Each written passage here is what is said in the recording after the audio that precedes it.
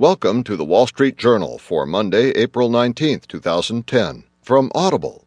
Today you'll hear SEC probes other soured deals, and also countrywide probe shows signs of life. In market news, after Goldman, financials on center stage. Today's Heard on the Street column, cash is turning into a hang-up for Verizon. Plus today's editorial, from Information Age by L. Gordon Kravitz, Is Internet Civility an Oxymoron? And in the Journal Report, A New Shade of Green.